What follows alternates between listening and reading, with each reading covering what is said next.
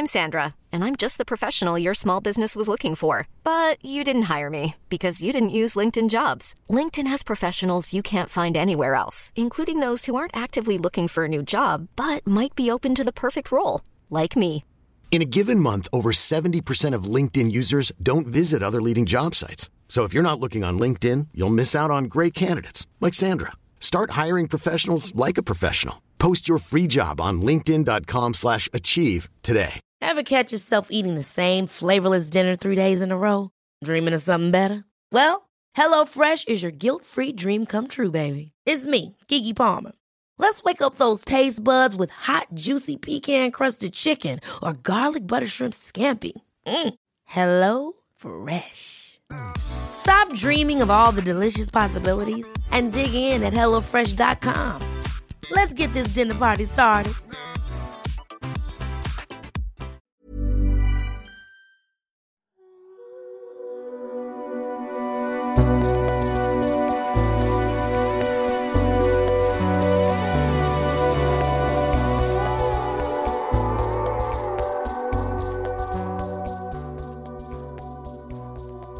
Hello one and all and welcome to Book Off, the literary podcast with a difference. I'm Joe Haddo, and wherever you're listening from, it's wonderful to have you with us. And if you're enjoying Series 10 of Book Off, or any series or episode of Book Off, and can spare us, 28 seconds, please do leave us a review because we'd be ever so grateful. But now, down to business. And my first guest is a New York Times best-selling author whose books include The Tsar of Love and Techno and A Constellation of Vital Phenomena, which won the National Books Critics Circle's John Leonard Prize. Now that is a mouthful, and was longlisted for the National Book Award, which is less so of a mouthful. Here to tell us about his latest novel, Mercury Pictures Presents, it's Anthony Mara. Hello, Anthony. Hello, Joe. Thank you so much for having me on today. Lovely to have you here, beaming in from the US of A. And my second guest is a writer whose work has appeared in The Stinging Fly and Winter Papers and has been heard on BBC Radio 4. Her debut collection, Sweet Home, has been translated into Italian and Arabic and optioned for television. It won the Butler Literary Award in 2020, was shortlisted for the Edgehill Prize, and was Book of the Year in The Guardian, White Review, New Statesman, and The Observer. Here to tell us about Dance Move, her latest collection, it's Wendy Erskine. Welcome to you, Wendy. Hi there, Joe. Lovely to be here. Looking forward to chatting. It's so nice to see you and have you here. And Wendy, Anthony, Wendy. I'm not sure if you've met before or not, but there you go. The introductions are done. We haven't, but I'm so pleased to be on here with you, Wendy. Me too, Anthony. It's lovely to be chatting to you in this type of a forum. This is great. And how is Belfast today, Wendy? It's kind of wet.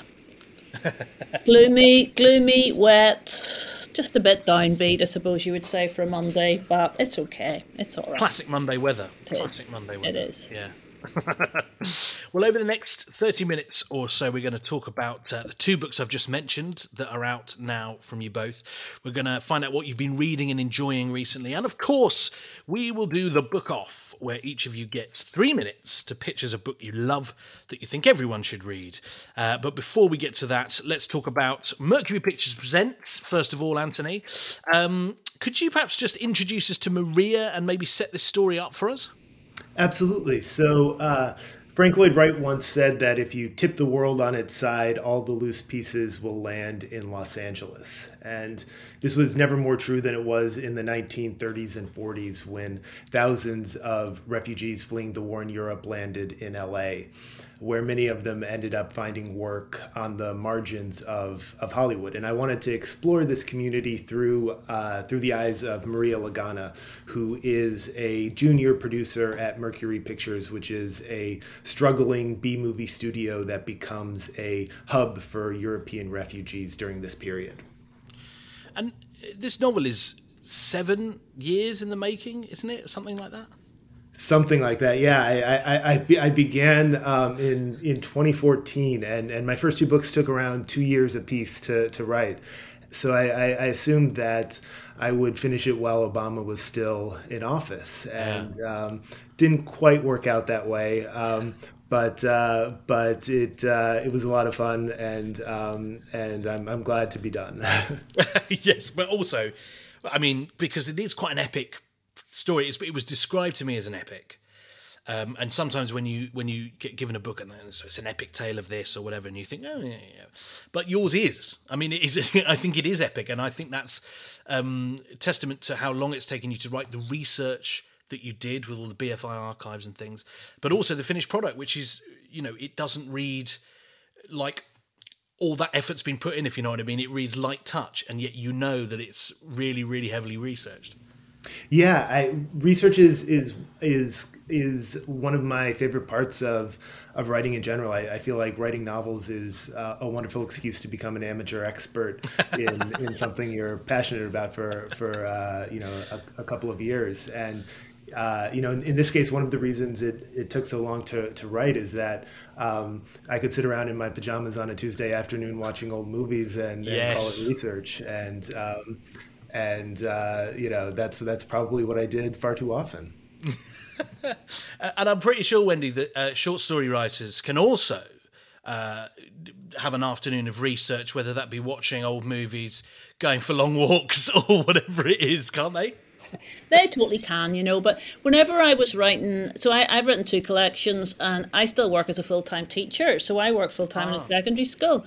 And so I really was still really not in the position where I want to spend absolutely ages doing any sort of research. So basically both of my collections, so it's about 21 stories, I suppose, in total, are all set basically really geographically circumscribed, all just in and around about 2-3 streets where I live, because I basically thought, much as I'd love to do research, I would really enjoy it, I still got this full-time job, which I love, not dissing it, it's great, but I can't devote that amount of time to it. So everything involved zero research.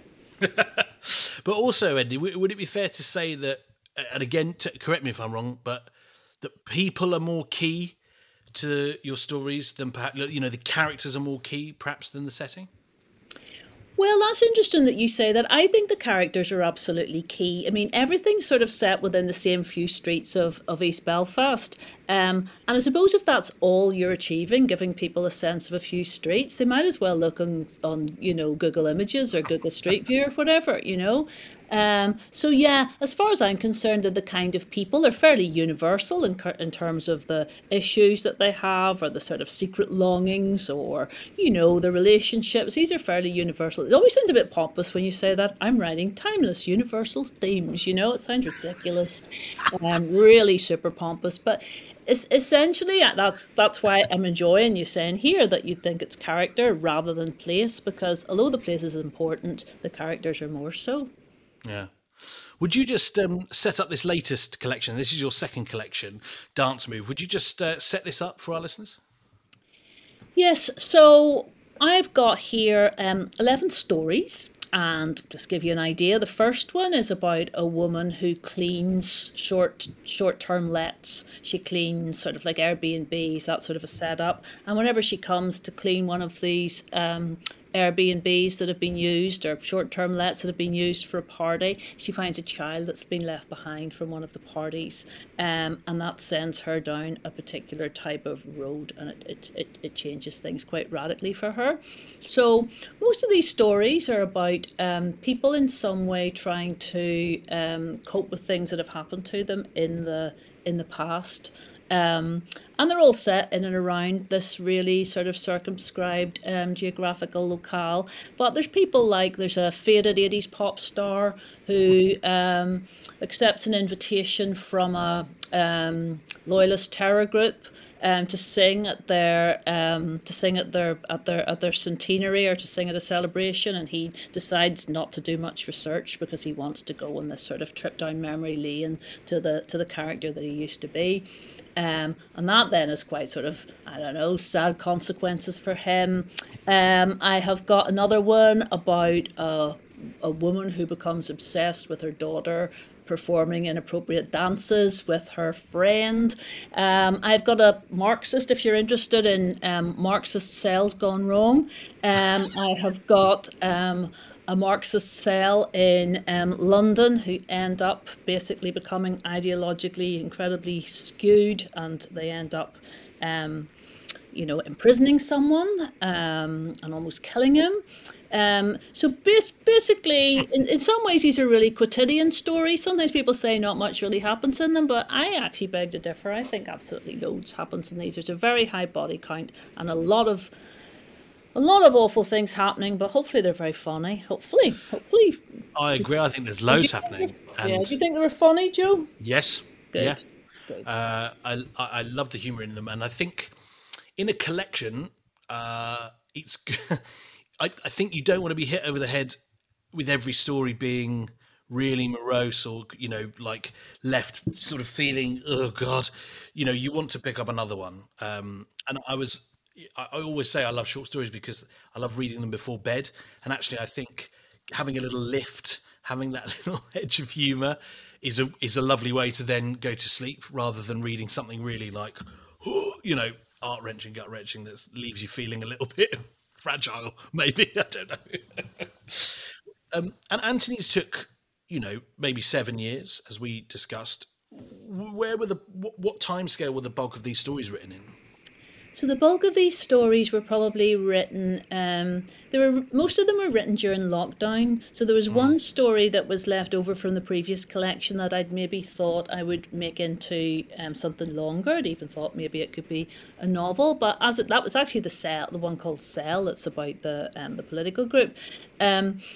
But most of them were written during lockdown, and I probably wrote one about every 5 to 6 weeks. I wrote one, and that's the way it worked for me. Yeah.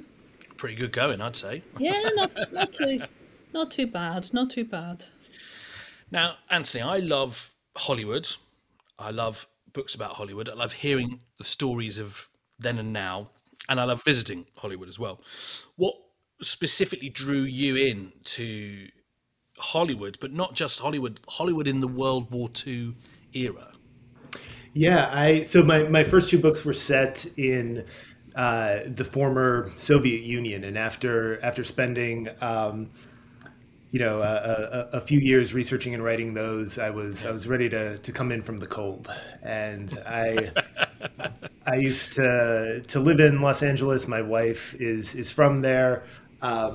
And the period of LA history in the 30s and 40s, when you had this just extraordinary cultural transfusion with, over 10,000 refugees in exile and exiles arriving to Southern California from Europe, really just transformed, the city of Los Angeles, the business of Hollywood, and in turn sort of changed how America came to see itself.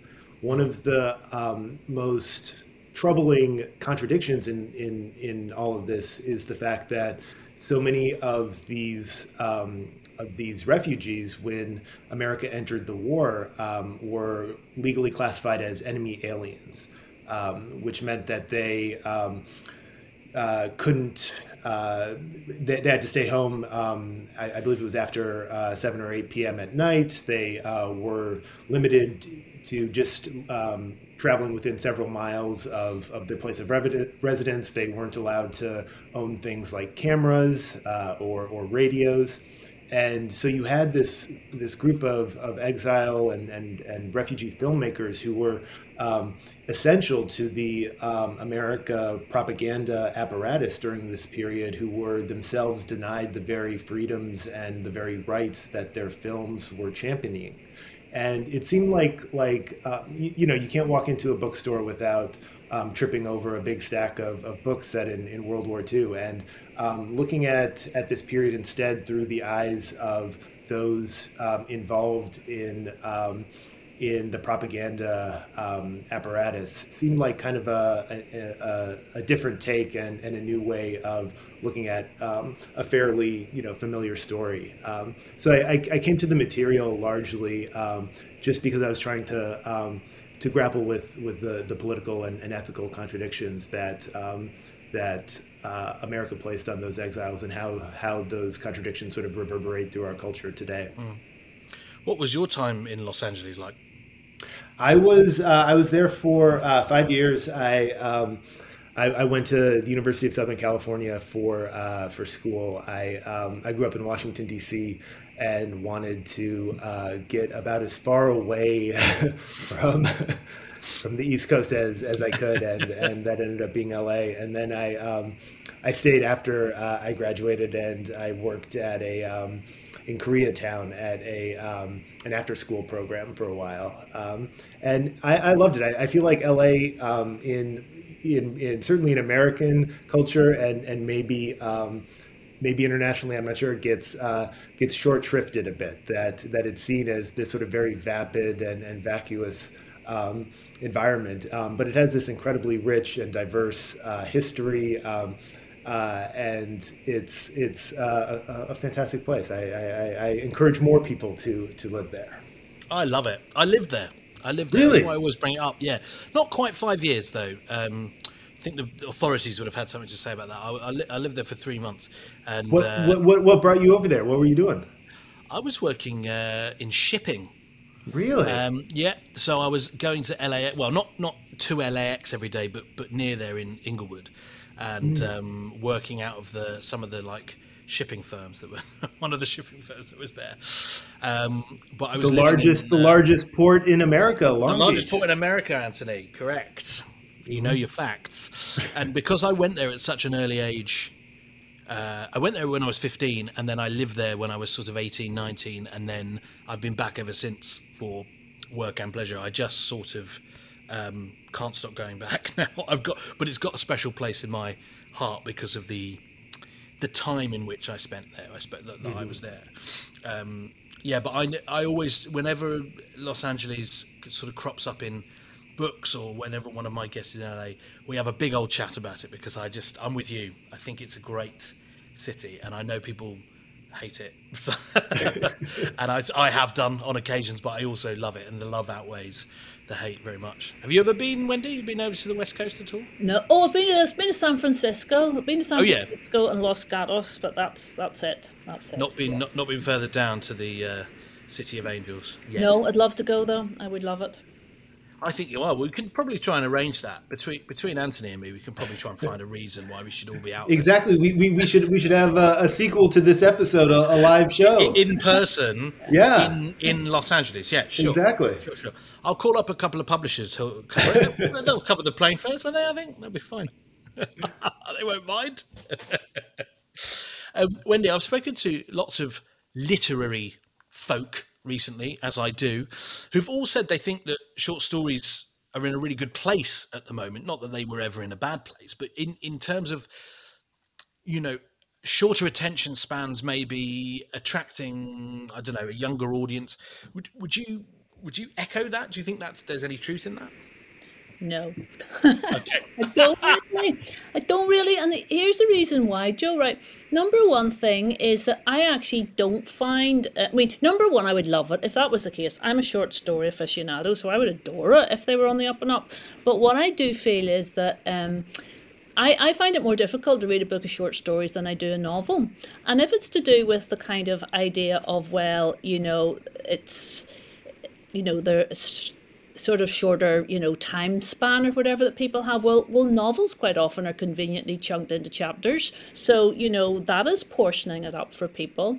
But also as well, I find a short story collection quite difficult to read one after the other. So it takes me much longer to read a whole collection than it would a novel, to be honest. And that's because I think the nature of short stories that, there's a sense that quite often you need to sort of ponder that ending, and there's a sense of sort of, sort of future time built into the ending that you as the reader are sort of supplying. So I would hope maybe with, say, for example, some of my short stories, that it's up to the reader, they're sort of co-opted into creating meaning, and it's up to the reader to kind of project what they think the ending might be. And so I rarely go through a collection of short stories just reading one after the other. To me, it's like having loads of shots, like drinks. Or it's like having this loads of really rich truffles to eat, or something. It's just too much for me. So that's why I find as a reading experience, I don't really think for me that rings true, that the short story collection is becoming more sort of palatable for people. I don't really think that. That's so interesting. And I know exactly what you mean because I judged for many years the Costa Short Story Award. Oh, really? And so and as part being a judge for that means you read a load of short stories, right? That are all submitted anonymously, just with they just have a title and you don't have any other information, and they're all formatted exactly the same way, so that you're judging them purely on the story and there's no sort of outside influence. But I remember one particular year I hadn't I hadn't spaced out my stories properly, and I was thinking, oh gosh, got the judging meeting in 2 weeks, I better get on here, like I'm a bit behind. And so I tried to read more in succession. And you're absolutely right when you say it's like taking shots or truffles. It's after, I read one and then I'd be like, right, here are my thoughts. Okay, on to the next, straight on to the next. And it's like, no, you need that time to percolate, actually. Yeah, exactly. All that you've just read, and because you've just been plunged into that world, whatever it is, and then to be taken out and go straight into another, which might be the case of the next story, actually is a bit like disorientating. I think that's the perfect word, percolate. That's exactly what I think you need to do with a lot of short stories. Absolutely. Yeah, so that's so interesting that you say that, because I'm totally with you on it. I love that you're like, no, I don't agree. You're wrong. Your literary folk are wrong. Hiring for your small business? If you're not looking for professionals on LinkedIn, you're looking in the wrong place. That's like looking for your car keys in a fish tank. LinkedIn helps you hire professionals you can't find anywhere else, even those who aren't actively searching for a new job but might be open to the perfect role. In a given month, over 70% of LinkedIn users don't even visit other leading job sites. So start looking in the right place. With LinkedIn, you can hire professionals like a professional. Post your free job on linkedin.com/achieve today. Planning for your next trip? Elevate your travel style with Quince. Quince has all the jet-setting essentials you'll want for your next getaway, like European linen, premium luggage options, buttery soft Italian leather bags, and so much more. And it's all priced at 50 to 80% less than similar brands. Plus, Quince only works with factories that use safe and ethical manufacturing practices. Pack your bags with high-quality essentials you'll be wearing for vacations to come with Quince. Go to quince.com/trip for free shipping and 365-day returns. Millions of people have lost weight with personalized plans from Noom. Like Evan, who can't stand salads and still lost 50 pounds. Salads generally for most people are the easy button, right? For me, that wasn't an option. I never really was a salad guy. That's just not who I am. But Noom worked for me. Get your personalized plan today at Noom.com. Real Noom user compensated to provide their story. In 4 weeks, the typical Noom user can expect to lose 1 to 2 pounds per week. Individual results may vary. I always like to ask my guests what they've been reading and enjoying recently. Wendy, what's been floating your boat recently in terms of what you've been reading and enjoying? Anything you want to give a shout out to?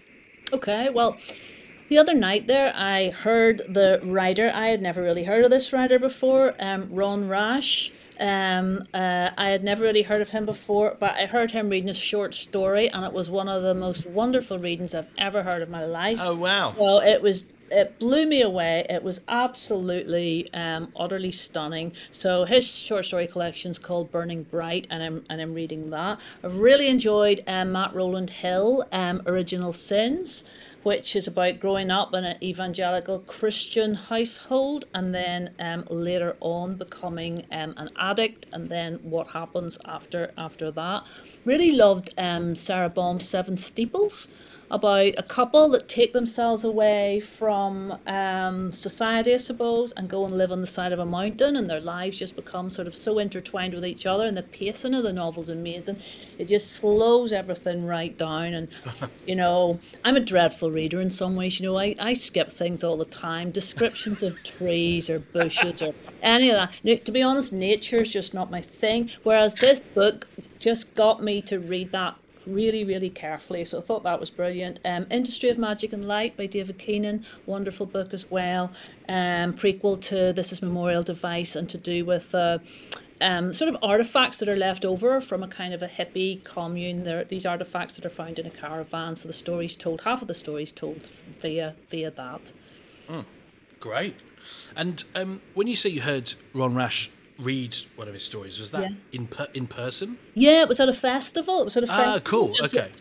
Yeah, and it was superb, really moving. Yeah. It's just brilliant to be reminded of that every so often, that you can hear somebody read their work and be profound. Well, I think that's so important with literature is hearing the author deliver it a bit, and sometimes it's magical when it's the right circumstances, and when when you're in the mood for it, and when it's the right piece, and all the it's wonderful. So we'll check Ron Rash out. That's a great shout. Do you do many public readings? I do. I went from, honestly, Joe, being practically a hermit prior to having these books out. Really? I being a total attention seeker and turning up for virtually anything. I really like reading the work aloud. I really enjoyed that. And as you say, it's wonderful whenever you do come across, I'm not saying me, but it's wonderful when you come across a person who can read it. But I don't think it shouldn't be a sort of prerequisite, not that it could possibly be, but some people don't like reading their work, and some people aren't very good at reading their work, and that's totally okay as well. That's the reader's job. Yeah. But like you say, when you sort of get stopped in your tracks or whatever, or you go to hear someone read it and they really deliver, what a wonderful thing. It is. What a brilliant thing. It's brilliant. Thank you for those. What about you, Anthony? Have you had time to read and enjoy some things recently? Yeah, so at the present moment, I am teaching a seminar on linked short story collections or novels and stories. Well, whatever. I mean, look at this. Look at this. It's like it was planned, wasn't it, to have you two on? It's true. I noticed that so many first books in recent years have taken the form of linked short story collections, and I think that in America, at least, it's been a way of trying to bridge the divide between MFA programs, which tend to privilege short stories, and commercial publishing, which tends to privilege the novel. So I've been teaching a class on just on what you can sort of do in a linked story, in the linked story format that in some ways is allows you much greater freedom and can allow writers to create stories that are or create narratives that are more complex and ambitious than what they could otherwise achieve in a novel, I think.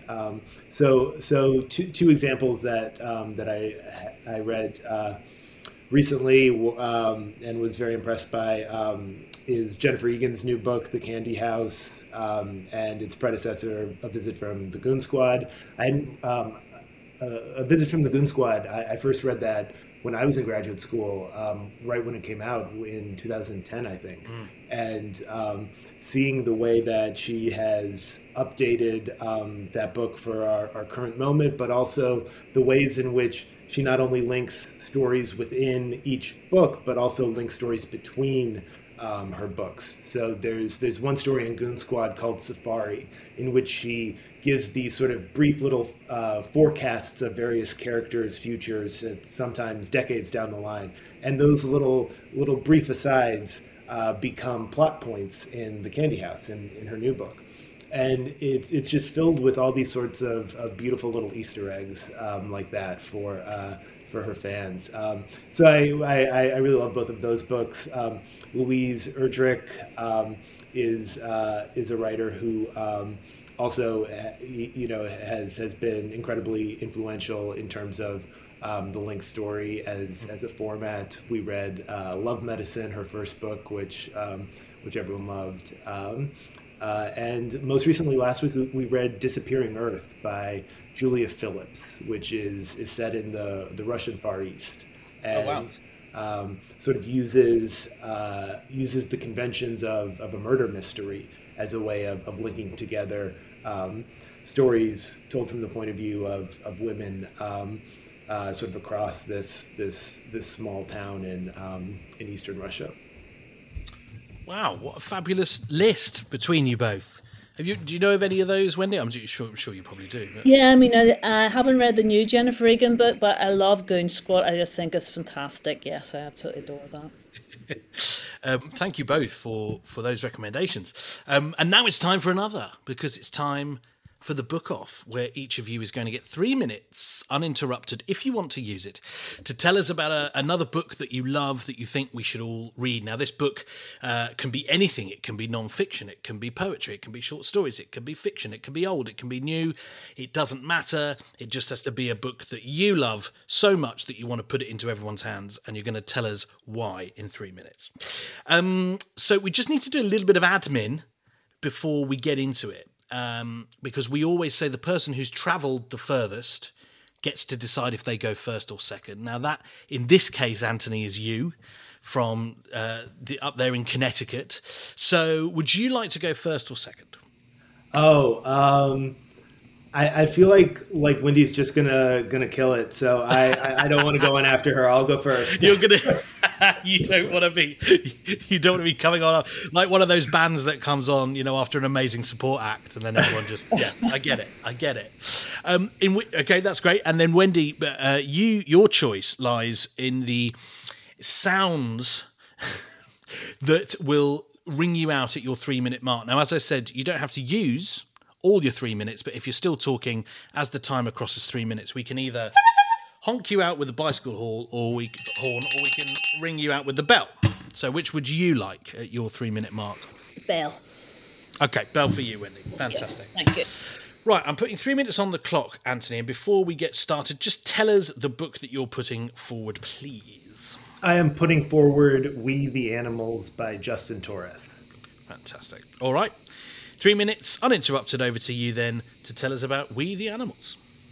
All right. Well, as I just mentioned, I'm teaching a seminar on linked story collections, and over the last couple months, we've read some of the most prominent examples of the form. A Visit from the Goon Squad, of course, also Olive Kitteridge, Love Medicine, The 12 Tribes of Hattie, and so on.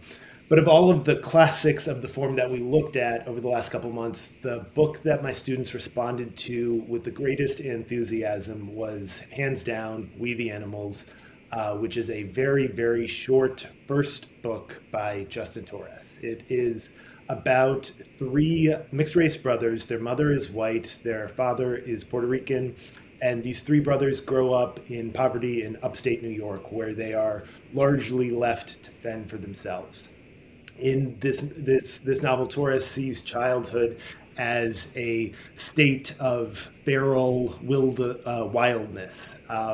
And that's all the more so for these 3 brothers who form this kind of pack-like mentality in order to survive, hence the title, We the Animals. In very, very short chapters, most are only a couple of pages, Torres describes the traumas of childhood as a process that gradually divides this pack of brothers into 3 individuals. And one of the most interesting aspects of the novel is how Torres uses narrative perspective to convey this sense of slow erosion. The early chapters are mostly told through a first-person plural, but as the book progresses, this is gradually replaced by the first-person singular, as the youngest brother and the main character quite literally begins to find his own voice. Throughout, the language is lush and lyrical, and it's filled with moments of extreme violence that are often situated uneasily besides moments of profound tenderness. And one of the reasons I'm championing this book is because it's a brilliant example of narrative concision. It's 128 pages long with pretty substantial margins, and yet Torres is able to compress the entire arc of childhood into this book. I think that I'm often drawn to writers who can do well what I struggle with, and this sort of radical compression is certainly an example of that. But in an effort to take after Torres and try my hand at some concision, I will end here before my allotted time is up. Very good, right. I'll give you one of those anyway. 13 seconds to spare, Anthony. Very good. Very well done. Thank you for that pitch. We'll come back and talk about it in a little bit more detail in just a moment, but you can have a rest now and have a sip of that tea. Wendy, putting 3 minutes on the clock for you, but before we start that, could you tell us the book that you're putting forward, please? Okay. My book, Joe, is called The Age of Innocence, and it's by Edith Wharton.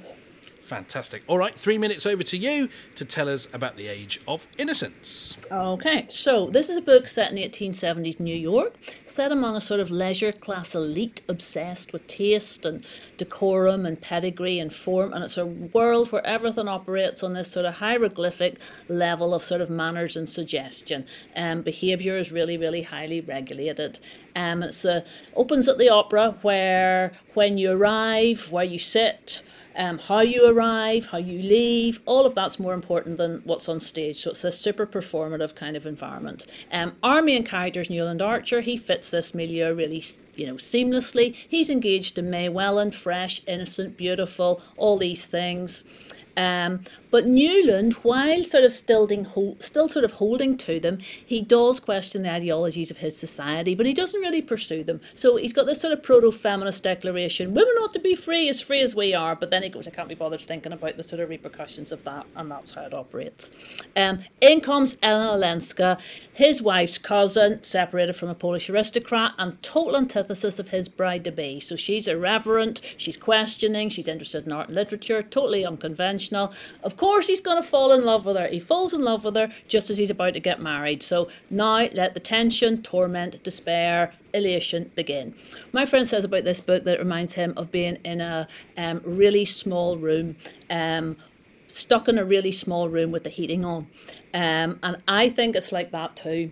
But his experiences involving being stuck in a really small room with the heating on go, it's one of the best, it really is. Lots of anthropological references, because ultimately this is all about a society that's really sophisticated but really, really brutal and primitive. And one of the primitive aspects is just how violent it can be. So, this society mobilizes really, really delightfully in beautiful clothes with beautiful glassware and so on, but it mobilizes to sort of expel without pity someone from the tribe, to eject from the tribe someone who's a threat to sort of stability and order.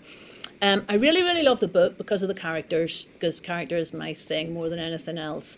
It's easy to write about trailblazers, I think, people that absolutely are admirable in the way that they defy their society. But it's probably more interesting to write about the people that feel really compromised by it. And it's more agonising because they're kind of stuck. And that's really Newland Archer. He sees what he can be, but he knows that he's limited at the same time and he can't move beyond it. May is absolutely wonderful, beautiful, uncool, unsexy, just described as, quite a snob. But at the very, very end of the novel, she comes through as a very complex, nuanced character and one of my favourites in literature. Boom. Stick that in your pipe 4 seconds. Wow. Well done, Wendy. Thank you. That was great. You can have a rest now and have a breather, because that was pretty full on. I loved both of these. Thank you. Anthony, to come back to your pitch, I don't know this book. Obviously, this happens pretty much, I'd say, every time we do an episode of this podcast. I go, I don't know this book, I've never heard of it. And then I write it down and I order it online, or go to my local bookshop and pick it up, or go and borrow it from the library and read it. And I go, oh yes, Anthony Marra was right. Or insert author here who told me about it. And this is one of those where, as you were saying it, I was like, why have I never heard of this book? Why haven't I read it? And all of these things.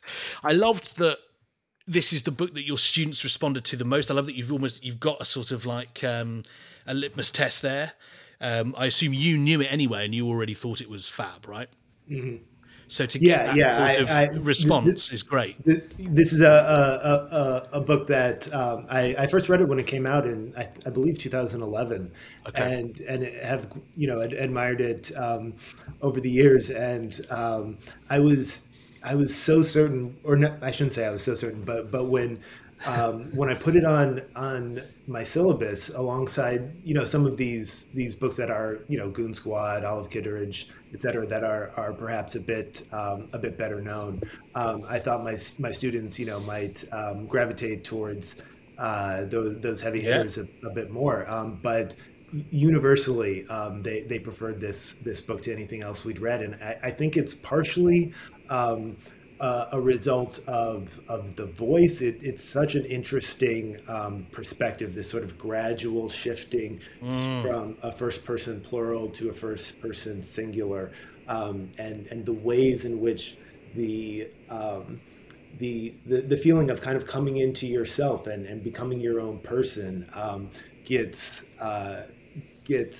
sculpted just in the narrative voice is really brilliant, and I think it's also just the fact that he does so much in so few pages. I couldn't believe it when you said that 128 pages, and you're like, and I think you put it beautifully. And he said he writes a whole arc of childhood in that 128 pages, and you think that is an incredible feat, and to do it well anyway. I think it just sounds absolutely fab. I love the idea of these brothers in a sort of like pack, sort of wild pack, and then, as you said, the first person plural changing throughout the book as the characters find their own voice. Just lovely, like all of that, just lovely. So I'm so going to buy this book and I'm going to read it. Let me know what you think. And I'm going to message you and tell you exactly what I think.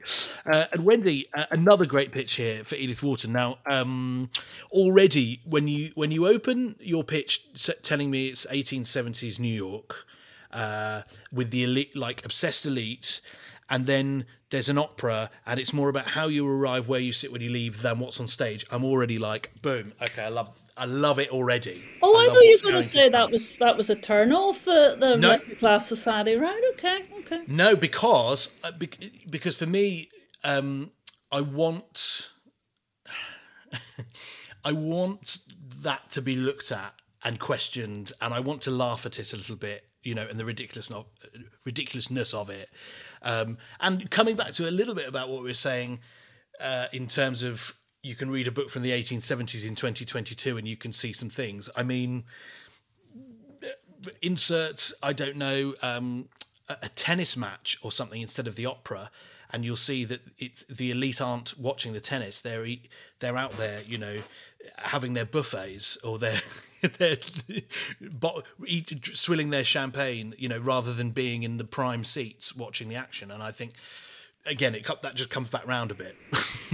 Totally. And I mean, we were talking a little earlier there about historical fiction, and I think this counts as historical fiction because I think Wharton was looking back on the New York of her childhood, and I think it's totally true what you're saying in the sense that because the society in this novel is also likened to previous societies. The implication is also, therefore, that it's also going to be like other societies. Other societies, yeah. So it's exactly what you're saying, Joe. Yeah. Yeah.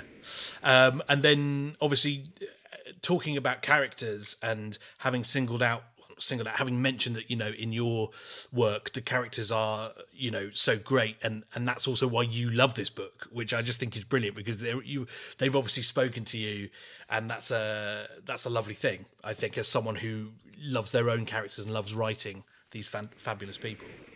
Yes, I mean, I'm just always interested in characters of some degree of nuance, I suppose. And this Newland Archer character is just constantly, it's ricocheting between two different positions. And his wife, who you think to yourself, right, okay, I've got the measure of you. Well, maybe as a reader you actually haven't. Yeah. So I just enjoy that. I enjoy that type of complexity. But I loved hearing about Anthony's choice as well, and I'll be getting that too. I think you've written that one down as well, have you? Yeah. Totally, yeah, like me.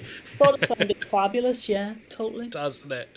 I tell you what, I love the analogy your friend gave there of like being trapped in a really small room with the heating on. Yeah. What a brilliant way to describe this book. Yeah. What were you going to say, Anthony? Sorry. Oh no, just that. I read The Age of Innocence a couple years ago after it was sort of. Looking down at me guiltily from my bookshelf for a couple of years. Yeah. I was like, oh gosh, this is like one of those books that I have to read. And I was amazed. I thought that it was going to be this like very stuffy, just sort of everything gilded in a patina of privilege and pompousness. And it's what amazed me is just how funny it is. It is, Edith Wharton's wit is she wields it like a scalpel. In some ways, the writer that book made me think of the most was Zadie Smith, in terms of like breaking down, sort of like peeling back the layers of a society and the various class divides. I thought it's just a brilliant book. You make me want to go back to it immediately. So basically, you're both voting for each other's book in this. Yeah. This is what's happened now. Yeah. Okay, great. That really helps me out, guys. Thanks. Look, I loved the sound of both of these books. I loved your pictures, your enthusiasm, your energy. Definitely going to read them both. But I do have to take one home, because that's the game, isn't it? And I think, by an absolute whisker, I think the one that's... now I'm debating now. Now I'm on the fence. I'm sorry. I think the one that's just got me by a whisker is We the Animals. The Justin Torres maybe has just taken it. I think for the 128 pages. It means I can cram more books in that way. It means I can get that one done quicker. And sometimes when it just comes down to something like that can make the decision. But I absolutely love both of those pictures. Thank you so much for bringing them to our attention. Thank you for your other recommendations as well. And here's 2 recommendations as well from me. Dance Move by Wendy Erskine, which is out now. It's published by Pan Mac. And Mercury Pictures Presents by Anthony Mara, also out now, published by John Murray. And you should get yourselves a copy from your local bookshop, your local library, and they should sit proudly on your shelves once you have read them. Wendy, Anthony, what an absolute pleasure. We could have talked for another hour, but we will actually when we all meet up in Los Angeles. Exactly. Don't forget. Time. Yeah. Thank you, John Murray, in advance, and Pan Mac for paying for that. It's been really lovely. Thank you both for your time. Thank you. Thank you. This is a treat.